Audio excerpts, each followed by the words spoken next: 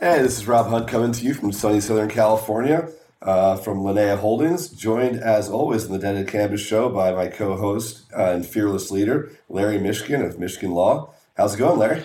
Rob, I'm doing just fine. Thank you very much. We got a lot to talk about today. You've selected an excellent show for us to listen to. And coming on the heels of the Benzinga Conference in Chicago, there's more than a few topics of cannabis to discuss. Yeah, there definitely are. I think we're going to have a lot of fun stuff to talk about today. And the show I selected today happens to be the first Grateful Dead show I ever saw, so I'm pretty fired up to share this one with everyone else. It's from Madison Square Garden on September 20th, 1988. During the first run that the Grateful Dead ever did, I think 9 shows at the Garden. I think they added a 10th to this run, which is the Rainforest benefit at the end. But I was a 16-year-old kid living about half an hour from the city. It was the first time that I got a chance to jump on the train and sneak down to New York and go catch the Grateful Dead for my first time. So every single song I saw that night was the first time I ever got to see them play it. I opened up with the great Jack Straw Althea. But as they kicked into it, there's a bunch of tunes that became longtime favorites of mine over the years. Starting off with the first one I think we're going to listen to. That's the Peggy-O, which I'd never heard Peggy-O, even with all the tapes I collected. I don't think I'd ever heard Peggy-O on tape before I saw it live the first time. I heard it this night and became a lifelong favorite of mine from that moment forward. So, Dan, maybe you queue up just a touch of the Peggy-O for us to check out. Sweet William, he is dead. Pretty Peggy-O. Sweet William, he is dead. Pretty Peggy-O. Sweet William, he is dead. And he died for me. And he's buried in the Louisiana country. We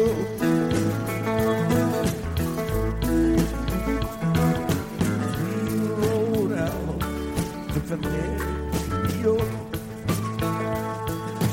We rode out the Peggy-O. Our captain fell in love with a lady like a dove. And he called her my name, Pretty Peggy-O. So I'm pretty sure I know that's one of your favorites as well, Larry. But for me, Peggy-O, I love the fact it's 8 verses. I love that it's 4 verses, then a jam, then 4 verses. I love the way that Garcia pronounces certain words like Louisiana in the song. I love how it sort of progresses in such a in sort of a Jack Arrow fashion as well, of just telling the story of going to war and coming back from war and trying to earn your spoils and earn the girl. Tragedy in it, but also elation in it. But it's kind of like one of those great, almost old English roguish tunes, don't you think? It really is. It was always an interesting tune that I liked from the very first time I ever heard it, because it may have been one of the first tunes I heard them play that was just completely different style altogether.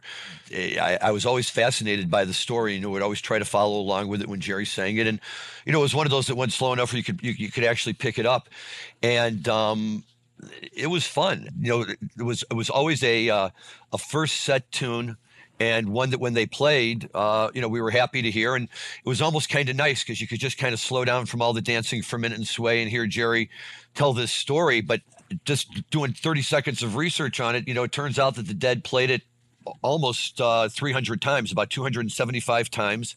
And they really, the articles on it talk about how Jerry and the Dead, kind of took this song and made it their own. I guess it's a traditional Irish ballad originally called The Bonnie Lass of, maybe you can pronounce it, Fyvie. Fanario. No, this is The Bonnie Lass of Fyvie. Oh, really? It's like Brett Favre. Yeah, it was sung originally by an Irish folk group called the Corries. And then in the annotated Grateful Dead, I don't know if you've ever read that, by David Dodd, which is fantastic to dig into all of this stuff. He talks about Fanario, which is where the song supposedly takes place, and says that there is no such place. But he does a little linguistic work on it and says that fen is the British word for flat, muddy land around the Cambridgeshire area, which might have been the part of the country where soldiers were marching off to war, kind of thing. So, if you want to take 30 seconds and dig into it, Jerry really tapped into some heavy stuff there. Yeah, for sure. I mean, it's meeting the girl, not being good enough for the girl, telling the parents I'm going to be good enough someday if I go out there and earn my own as a soldier, and becoming a very successful soldier, only to come back and die anyway. So it's a bit of, as I said, a bit of a struggle, a bit of tragedy in the end. But yeah, I mean, in terms of Fenario, obviously it makes another appearance in Dire Wolf as well. So there's obviously some sort of affiliation or some sort of love of Fenario with the Grateful Dead. So it's one of those great fictitious places that I always look at. What's the other one that's Deep Elm? Right. Deep Elm's another spot that's kind of like could be anywhere. Absolutely. And they do, if you really listen to the lyrics of Peggy-O, though, these days it might be called stalking, right? I mean, if ever I return, your cities I will burn, you better tell me you love me or there's going to be trouble around here. So I'm like, look, it's a great tune and I loved it when Jerry played, but if you really stop and think it through for a minute, he's not being so nice about it. Yeah, this is one for Stu. Stu would come on here and deconstruct it for us. Tell us why you can't play this in front of the ladies because there's all sorts of misogyny that's involved in this tune. So I just like to look at, as you said, a great Irish ballad. And as I said, in many ways, kind of has that same Jack Rowe feeling to it of going out, going to war, coming back from war, and kind of everything that happens in between, and even like a little bit of a Terrapin, kind of the way that the Terrapin like story begins as well. Right. Well, and I mean, even a tune like Stagger Lee, right, is kind of a story tune that they would play. And although I don't know that we know where Stagger Lee takes place. Yeah, I mean, depending on who you speak to, everyone in the Caribbean claims it as their own. You talk to a guy in the Bahamas, they'll say it's a Bahamian tune. You talk to someone in Antigua, they'll tell you it's an Antiguan tune. The Jamaicans will tell you it's their tune. So I mean, somewhere, some sort of Creole, port town in the islands is always kind of where I thought Stagger Lee was from. But Stagger Lee seems to have a lot of people that think it's theirs. I hear you. Okay. So Larry, we got to hang out this week, man. I got to come to your hometown and kick it with you for a few days and do a bunch of fun stuff. We hit the show together. We went and saw some music, had some dinner and drinks. I'm going to rope Dan Humiston into this part of the conversation as well, because it's the first time that you, me, and Dan, since we've been doing this show together, have gotten a chance to go out and see some music together. Absolutely, and it was really a lot of fun. Again, for the Benzinga conference, Dan was in doing his whole media thing and doing it very well. Rob was in doing his whole business thing and doing it very well. And I was just running around and, trying to look at faces of people I knew. But I got to hang out with these guys, before and after, and we really had a good time, especially Tuesday night when they were more than kind to treat me to a lovely dinner. And then we went and we did see some great music, and very consistent with this show, it was a band called Jazz is Fish. And since you and I are the bigger fish heads in the crowd, let's see what Dan thought of it. Well, I appreciate you guys asking my opinion on this, because normally I don't get a chance to talk. It was really fun. I liked the first song that they said that we heard. I can't remember. I don't know what Fish song that was, but that sax player was just going. That was a great show, and that venue we were at was great too. Just a lot of fun. Yep. A lot of fun. City Winery in Chicago. There is a place that's really come around. I think they have them in more than just Chicago, but definitely in Chicago, they've brought in a number of good groups, and it's kind of a community eating area with a stage up in the front, and everybody sits in their tables and kind of turns a little bit to the right or left and sees some really, really great music that they bring into town. And it was fun to get to go there and see that band. Yeah, I think the only mistake we made is, going out to a really nice dinner before that and getting to the show so late. We only caught the last couple tunes. So it was pretty funny as we were walking in. Larry looks at me and said, it's the most expensive bathtub gin I'll ever see. So I think we just paid for tickets as we went in and caught the last song of the second set, which I assume was the second set, which was Bathtub Gin. And then they fortunately came back out and played a MoMA dance afterwards. But a really, really unique take on a lot of Fish tunes. I wish we'd seen more of the show, but that was the bad news. The good news is, because we were so late, they walked us in and basically stuck us on the table in the front row, and got to see these guys play up close. And it was a 5-piece band, I think, and sax player, keyboard player, bass, guitar, and drums. It was. And as a guy who's seen Fish a number of times, I'm talking about Rob, you've seen them before with brass instruments playing with them. We talked about that because, otherwise, take out the saxophone player and it's an exact Fish lineup, a guitar player, a bass player, a drummer, and a keyboard player, and they were great. But it's like hearing Branford play the sax on Eyes of the World with the Dead. It just takes the music to a whole nother level.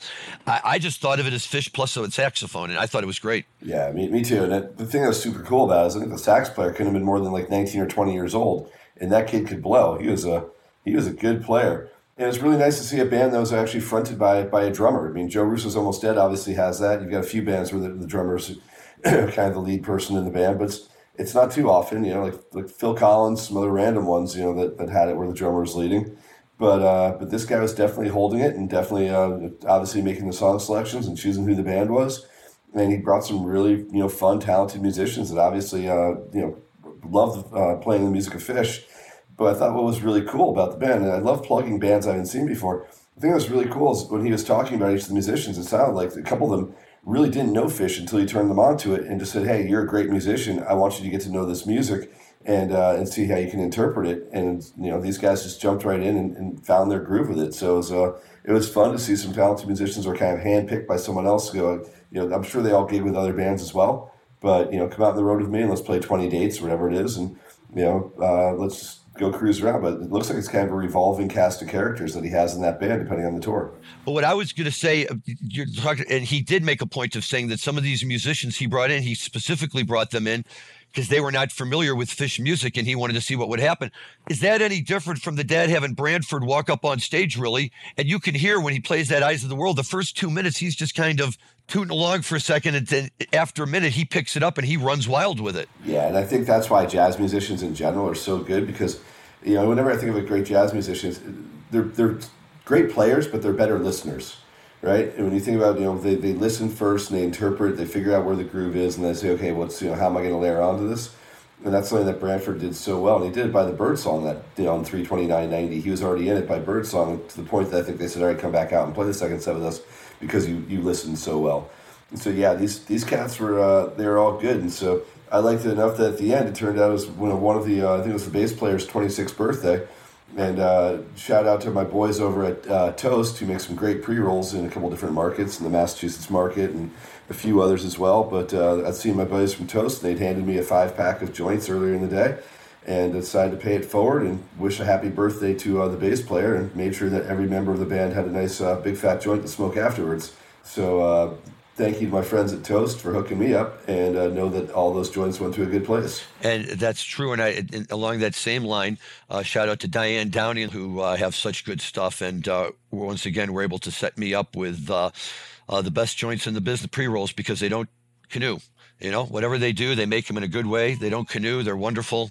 So big shout out to her. And if you're ever up in Oregon State, check them out. They're awesome. So yeah, that was a fun night. And the conference was a fun conference. It's a lot different than a lot of the campus conferences you and I attend, in so much as much more of a business conference. And I know that, your daughter was there with her, or Dan's daughter was there with her business. And, I was there with several different businesses. I was there with Forefront, but I was also there with the guys from Nudea in Massachusetts, and, a few other clients that were all attending as well. So super cool, but it was really a business-oriented conference with a lot of bankers and a lot of big law firms. But the prevailing theme, much to sort of speak to what we've been saying previously, is just how many companies right now are struggling out there and trying to figure out what their path forward is. And I think the term I heard, and I'm going to give credit where it's due to Jessica Billingsley from Akerna, and I said, Jessica, how's it going these days? And she looked at me and she goes, well, surviving is the new winning, Rob. And that was a mantra I heard consistently through the week. Is a lot of people were saying, like, if we can get through this year, then there's a lot of blue sky ahead. But there's a fair amount of carnage that's out there right now, and people trying to figure out what their path forward is, or if there is a path forward, and a lot of other people trying to figure out if they've got capital, how they can actually go out there and scoop up some good assets and integrate them into their businesses. So there's a lot of M&A, but not big M&A. It's a much different play than it used to be. It used to be people doing 80-20 deals where 20% was cash and 80% was stock. Now it's mostly just stock deals and saying, hey, your choices are potentially dying out or being integrated in, and we can give you a new lease on life, but there's not going to be any not any money put in your pocket. And that's especially interesting, and you can speak to this more in the Illinois market, because there's all these new licenses have been granted that if they're not actually open in 12 months, they sunset. And there's a lot of horse trading, I heard, of people trying to get rid of licenses in Illinois, and really not that many buyers, because most of the big MSOs already are capped out at 10, and they've already got their 10. So there aren't that many suitors that have real capital to put into these things. So it's a tough market. Is that what you're seeing as well? Yeah, well, we've talked about it, and going to the conference for me was positive because I needed to be around positive cannabis people. And in that conference, everybody was, cutting a deal, and everybody was angling to cut a deal. And, even if 90% of those deals never happen, just the energy of everybody being back and face to face and, getting to have those conversations, I thought was very, very positive. And I really liked that. I saw a lot of people I hadn't seen in a long time. Some people who I see all the time, but it was just nice to see them in that context again. And, in that respect, I think it was very productive. And I always enjoy going to those and meeting up with people, because those are where the ultimately the underlying networks that funnel business to me and to everybody are formed and refined and really worked on. But at the same time, I know a lot more about the market and what's going on than I did even a few years ago when I was going to MJ Biz feeling like I, thought I was really, really on top of the world. But back then when I was feeling that, I was feeling this overarching sense of optimism. And now I don't want to say it's an arching sense of pessimism, but it's not an arching sense of optimism. And that puts me somewhere in the middle. And I think that this conference, to some degree, kind of symbolizes that, because there's many, many people there who are turning up there because they have nowhere else to turn. This is their do or die. Either I'm going to get some money and I'm going to be able to make this happen, or I'm not. And, there's a lot of them that come away from there, unfortunately, for every one that finds their backer or their angel, there's probably 100 that walk away disappointed that they still couldn't get their idea sold. And that's just the reality of the market, right? I mean, any industry can be like that. But I think one of the themes that you and I have touched on a little bit, and especially in a state like Illinois, just because I'm here and I see it happening, is that we went from what was supposed to be a very open, equitable, minority-friendly and diversity forward type of program, and we don't have that. And we have a program that's dominated by MSOs and will be for the foreseeable future, if not forever, which we've talked about isn't necessarily a bad thing, but I don't necessarily see that as a good thing. Because if you don't have guys who are motivated to bring better products to the table for a lower price for the consumers, that's going to cause a problem. And Illinois cannot sustain an $80 per eighth of an ounce market forever. That's just too expensive. Missouri's going to have a market going on soon. And I'm sure, if their prices are more reasonable, people will do the reverse. Everybody's coming to Illinois now. People will reverse and go to Missouri. And that's just one of the things that I think tends to get overlooked. And I feel bad that a lot of these smaller people with different ideas and things like that just aren't going to get an opportunity, just simply because in these days they're not big enough, they don't have the money, and they can't compete. And I think that as an industry, we miss out on the creativity and the uniqueness that some of these people bring to the table that gets lost when it's all being mass produced. Yeah, I think that's right. And look, every industry goes through its doldrums.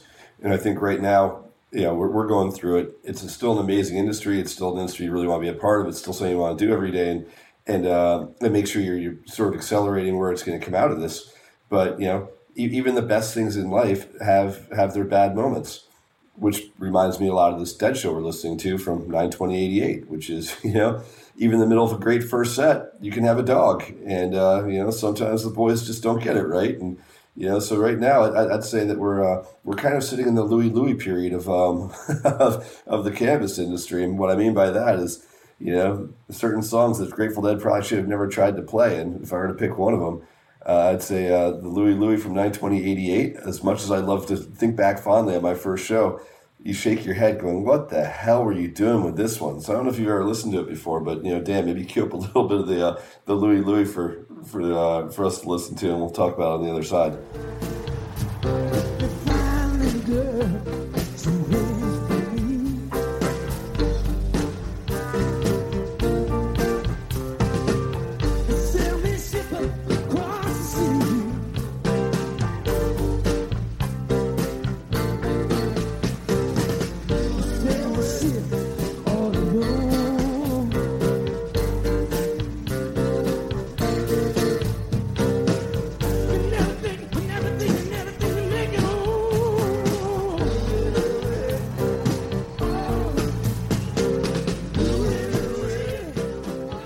I mean, Larry, what do you think about that one?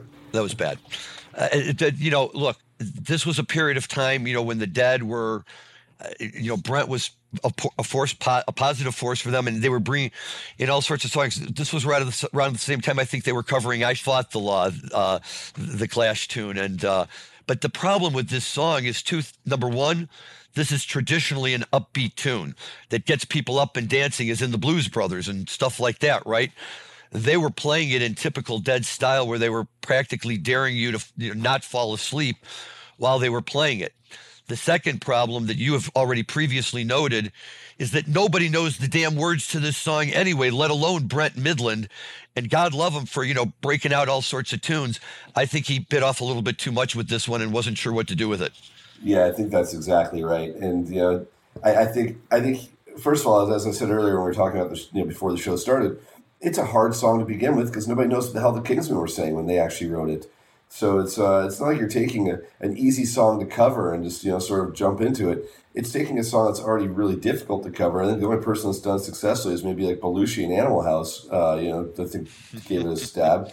But everything else I've ever seen. I by the way, the only song I've ever sung on stage in a band was Louie Louie in I think 9th grade of boarding school, and I can tell you that sucked. So it's.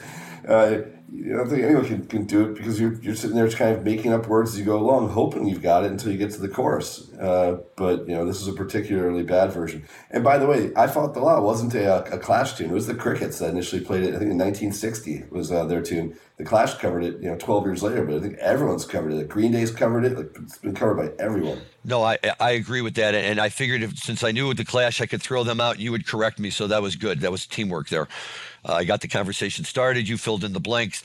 Yeah, look, the Dead can't hit home runs every time out. Nobody can hit home runs every time out, even the cannabis industry. But here's the thing. Immediately bounced back, as you can attest, because you were there for the rest of the show. So they had a low moment, and they didn't let him stop them. My question is the cannabis industry going to be able to pull itself out of this and really present itself, face forward to the public in a way that's going to make it work the way you and I would like to see it work? Yeah, I mean, look, we're getting closer. There's, for the first time ever, the prevailing belief, I think, is that safe banking is going through. I think the prevailing belief is going to happen during the lame duck session this year. Even if the midterms, turn out differently than everyone expects, I don't think anyone knows. I don't think we're expecting a red wave anymore. I don't think we're expecting a blue wave either. No matter how it turns out, I think right now that everything I'm seeing is that this is going through. I got a picture of my good buddy Chris Crane, formerly president of Forefront, with Cory Booker yesterday in D.C. They're there for the NCIA cannabis days, the lobbying days. So it's also the board meetings for NCIA. But Cory was down there meeting with those guys, and the word was that they're ready to go. Cowan put out a report this morning that said there's only really two things that they see that can derail this, and one is that if the Dems do so much better in the midterms, that they think, okay, now we can pass through more sweeping, broader legislation. Let's put it on the table. Let's wait till the next session. That's one. And then the only other thing they see that could derail it is some like cataclysmic event happens, like a hurricane or something like that just takes the focus off cannabis and just gets like swept under the rug because something else becomes like immediate forward, like first priority. But other than that, it appears that, this is probably going to be tacked on to something, probably not the Defense Authorization Act.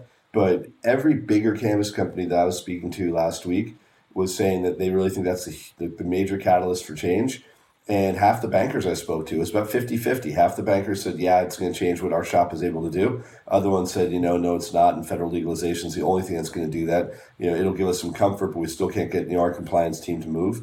But look, if 30% of the banks open up and start providing leverage, and 30% of the banks, start figuring out ways to be better providers to these clients, it's going to force all the other banks to come to the table. So at a certain point, all you need is a portion of the business to start opening up.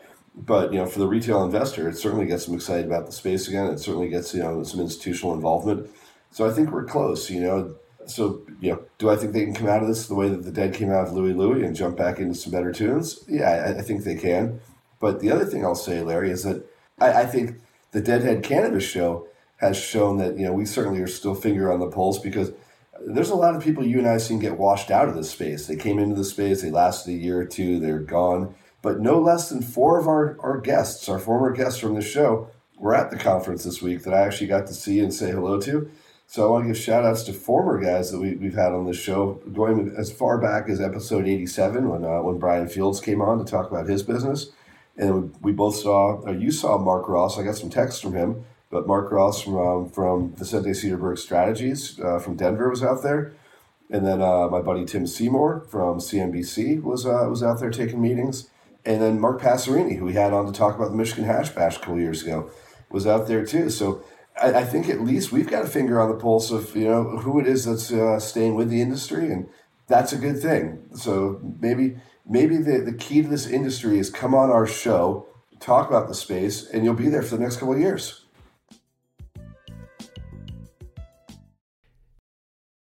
Well, I would certainly like to think so.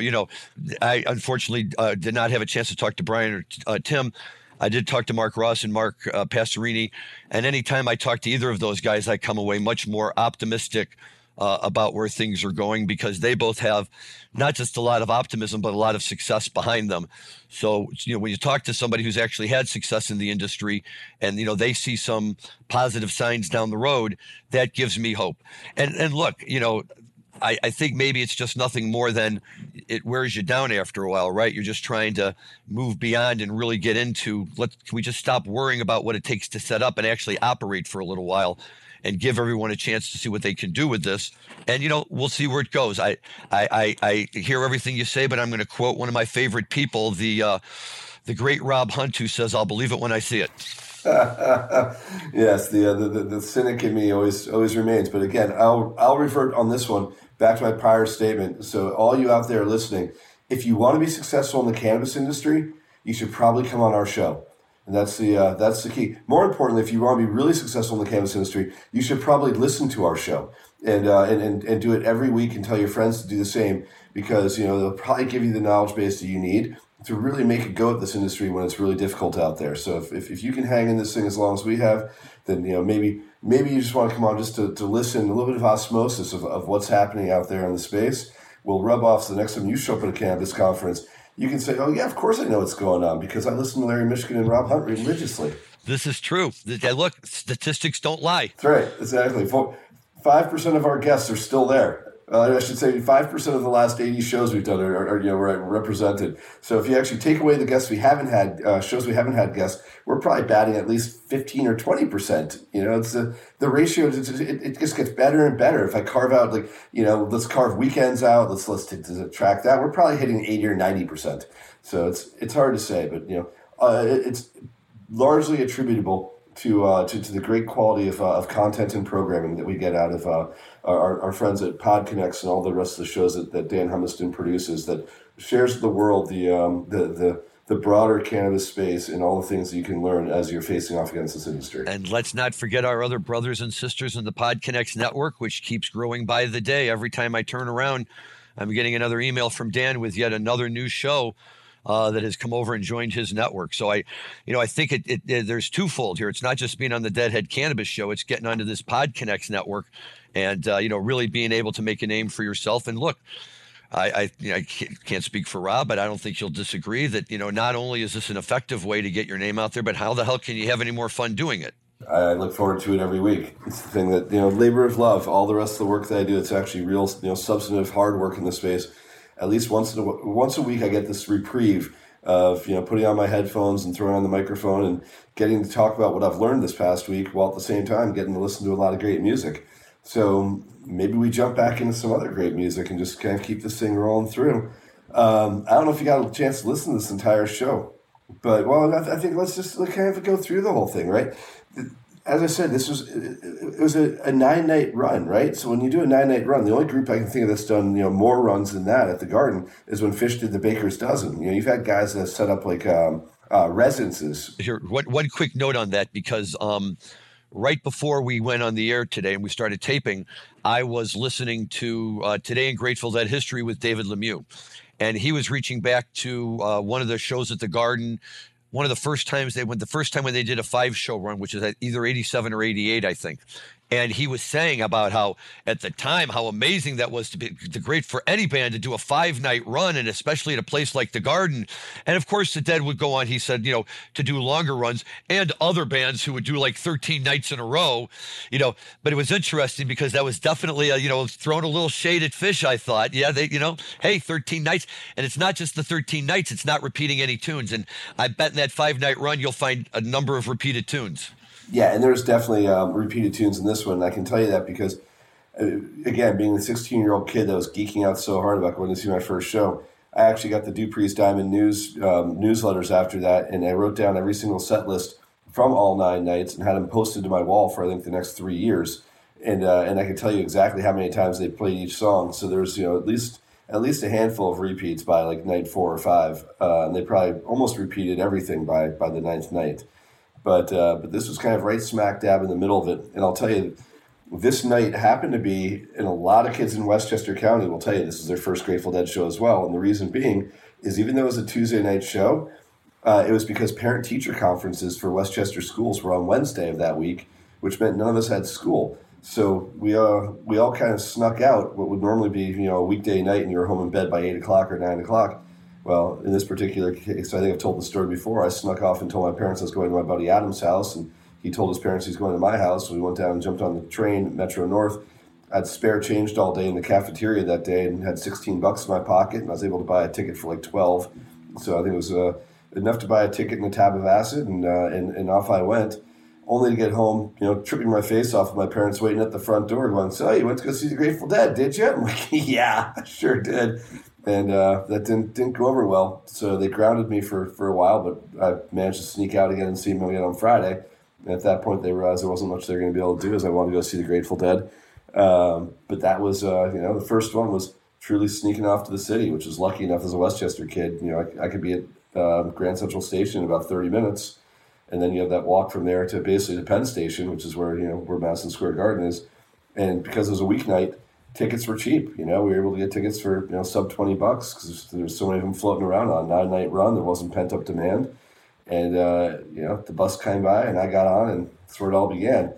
But it was it had some hot moments, and, things at the time I didn't realize were rare, like a Louie Louie, which, doesn't happen too often. I got a Morning Dew my first night. But also we talk about this a lot, songs that are played in slots they shouldn't. And they opened up the second set that night with a Bertha Cumberland, which is something you really don't expect to hear as, kind of a second set opener slot. So, Bertha we've covered quite a bit, but we don't play Cumberland too much on this show. And Cumberland's another really fun song, great fun lyrics. It's one of those like great ones where I think Hunter had fun with it, with like the Little Ben clock and the whole idea of I think it's a song based in West Virginia about working in a coal mine and working for $5 a day, and as soon as you don't want to work there anymore, that someone else is ready to take your place, and just singing the blues about how bad it sucks to work there, but really the only choice you have is to do it, right? So, Cumberland was always one of my favorite sort of up-tempo songs, usually in the first set, that I'd always look forward to if they were going to play it. But maybe we play a little bit of that Cumberland, Dan.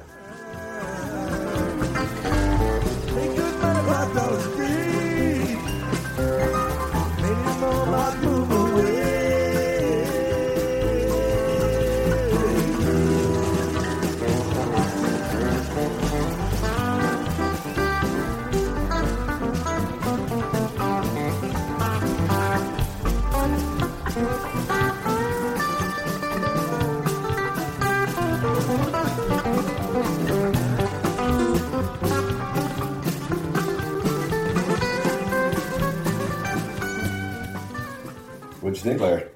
Yeah, that's a great tune. That's a great tune. I really like that tune a lot. And what's strange about this is it's not that it's just not a second set tune. If it was the first set, it's not even a second tune in the first set. Cumberland would usually be a tune that would show up somewhere, fourth or fifth song, depending on whether Jerry or Bobby started. And, I never saw it any earlier, probably than the fourth or fifth song of the set. So, that's just great that it keeps people honest, and we've talked about that as time went on, they started doing it less and less. Which was unfortunate because that really was a lot of fun to, when they would just all of a sudden confuse you with a completely backwards set list. Yeah, I always put it like, the same slot that Peggy would be, or the same slot that Birdsong would be. It's kind of where I expect it to pop up. But it's, as I said, there's very few really up-tempo, mid-first set Jerry tunes, and Cumberland's one. So it's if you got a Cumberland and then you got something like a Music Never Stopped to follow, or something then like a Deal to follow, then it was a great way to end for like just a really sort of high note to end the first set. But it was a good one. I agree, and I like that song a lot. At my the first law firm I ever worked at, which doesn't exist anymore, so I'll say the name anyway, Wildman, Harold, Allen, and Dixon in downtown Chicago. We would have, every couple of months, whichever partner was in charge of the social stuff would say, oh, I got a few extra bucks. We'll all go over to such and such a bar after work, and we'll hang out, and there'll be drinks and food and whatever. And there'd always be a DJ. And I would always go in and ask the DJ, hey, do you have any Grateful Dead? And he'd always tell me, no, I don't. One night a DJ said, yeah, somebody gave me a disc from the Grateful Dead, but it was still in the plastic. He hadn't even opened it yet. So he handed it to me, and I opened it up, and it was one of the live albums or compilation live albums that was floating around at that time. And looking at it, I had just seen the Grateful Dead not too long before, and they had done a great Cumberland Blues. Now, I'd definitely been tripping, so I'm sure that played up the effect of it. But I love Cumberland, and when they really get into the jam, it's wonderful. So this guy starts playing it, and there were a few other Deadheads in the crowd, not many, but who we definitely picked up on it right away. But the funny thing was watching some of the other people in the firm, some of these guys I knew who were always giving me shit for going to the Grateful Dead, and kind of immediately taking it as like a yeehaw, good old kind of, that kind of tune. And let's just and I'm like, guys, you're missing the whole thing, but that's why you're never going to a Dead show. So, it was great. It's a great tune. I really like it, and it's fun to hear it. Yeah. And speaking of law firms throwing little shindigs and, serving some food and some drinks, I guess I've got to give a shout out to my law firm as well, to Greenspoon Martyr for having us over. They threw a really nice party in Chicago as well, and had us up to their new offices. So I'm still technically of counsel to the Greenspoon Martyr Law Firm. And once in a while, I like to make an appearance and go by and say hello and check in with some of the guys I do some work with that I only get to see once or twice a year. But they had a great room in the same building that, their new offices and Guggenheim's offices are in. And they had Pop-A-Shot in there and a bunch of other games and some great appetizers and cold beers. So, and Larry, you joined me for a little bit of that as well. So that was a fun way to finish up the conference yesterday afternoon. It was. It was nice of you to bring me along, which is why I behaved myself when I was there. No, it was fun. We had a very nice time. I got to meet some interesting people. Always good when you bring a guest and they behave themselves. Yes, it was great. The folks at Greenspoon Martyr could not have been more hospitable. They really put on a good show. And I'll tell you what really impressed me most about that was I had not been in their space that they've moved into there, and where they basically have that entire building. And the party's down in an atrium that the upper levels look down on.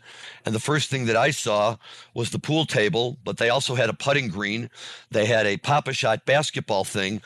I'm like, if I'm an attorney there, man, I'm spending half my day down there, unless the partners are upstairs looking down, keeping track. Well, it made you think there's you would have thought you were in Palo Alto or in some sort of tech startup with all the different games and fun stuff they had. So it's maybe a new work environment to get people to come back to the office. You got to make things a little bit more interesting these days. Absolutely. But yeah, I mean, look, all that to say, I think you and I got to spend a lot of quality time together, and we got to spend a lot of quality time with Dan. So it's really fun when I don't think a lot of people out there realize that we say it every time. Larry's in Chicago, I'm here in San Diego, Dan's out in Colorado, and it's rare that the three of us actually get to hang out and do stuff together. But this is a great chance to shoot the shit around cannabis, talk some Grateful Dead, have some music, have some dinner, see some music.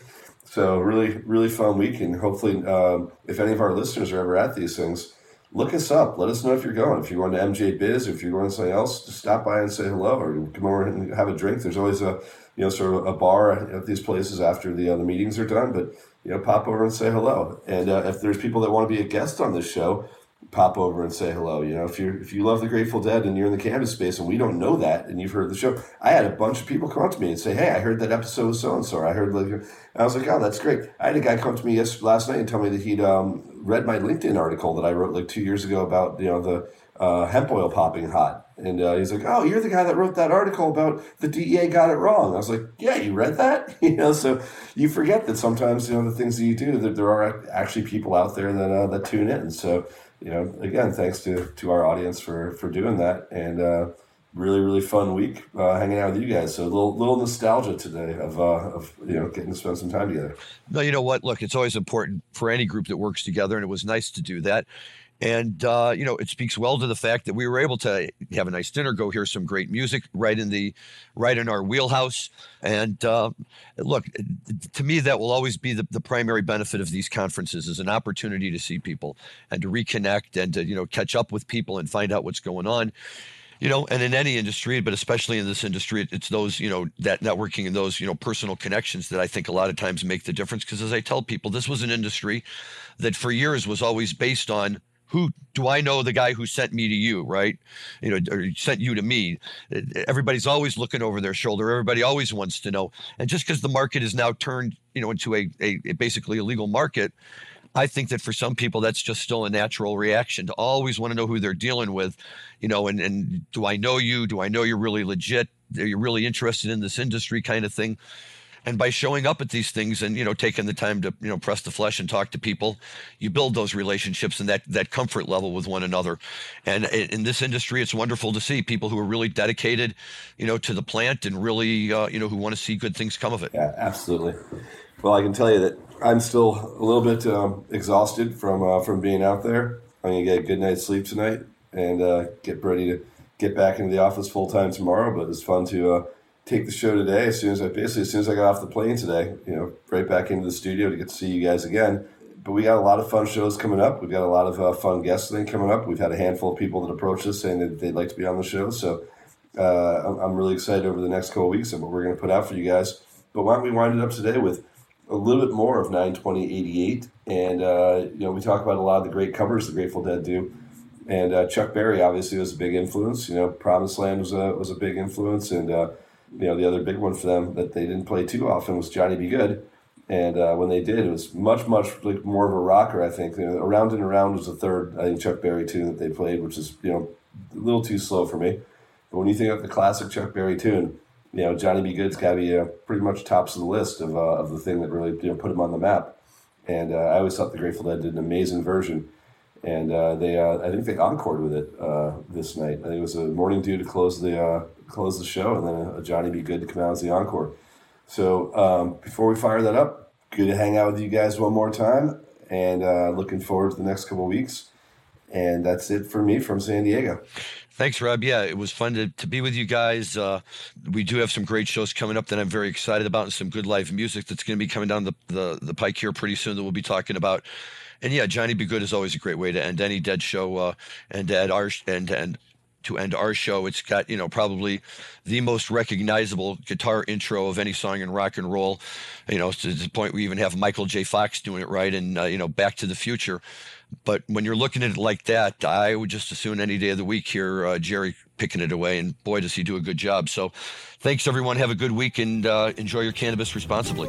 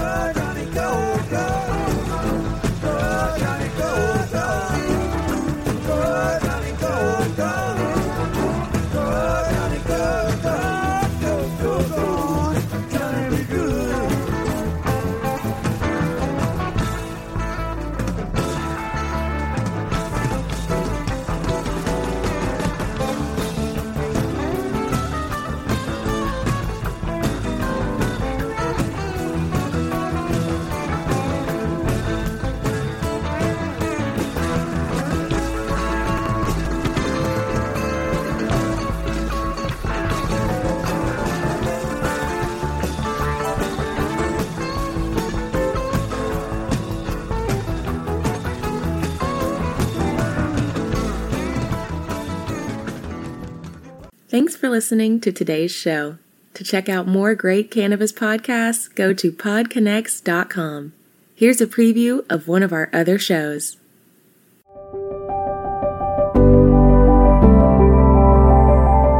Hi, it's Justin Benton, host of the Miracle Plant Podcast, where we discuss this miracle plant that goes by so many names and how it's helping people in so many extraordinary ways. So if you love this plant and you want to hear a story that tugs on those heartstrings and learn more about this plant, then head on over to the Miracle Plant Podcast. You'll be glad you did.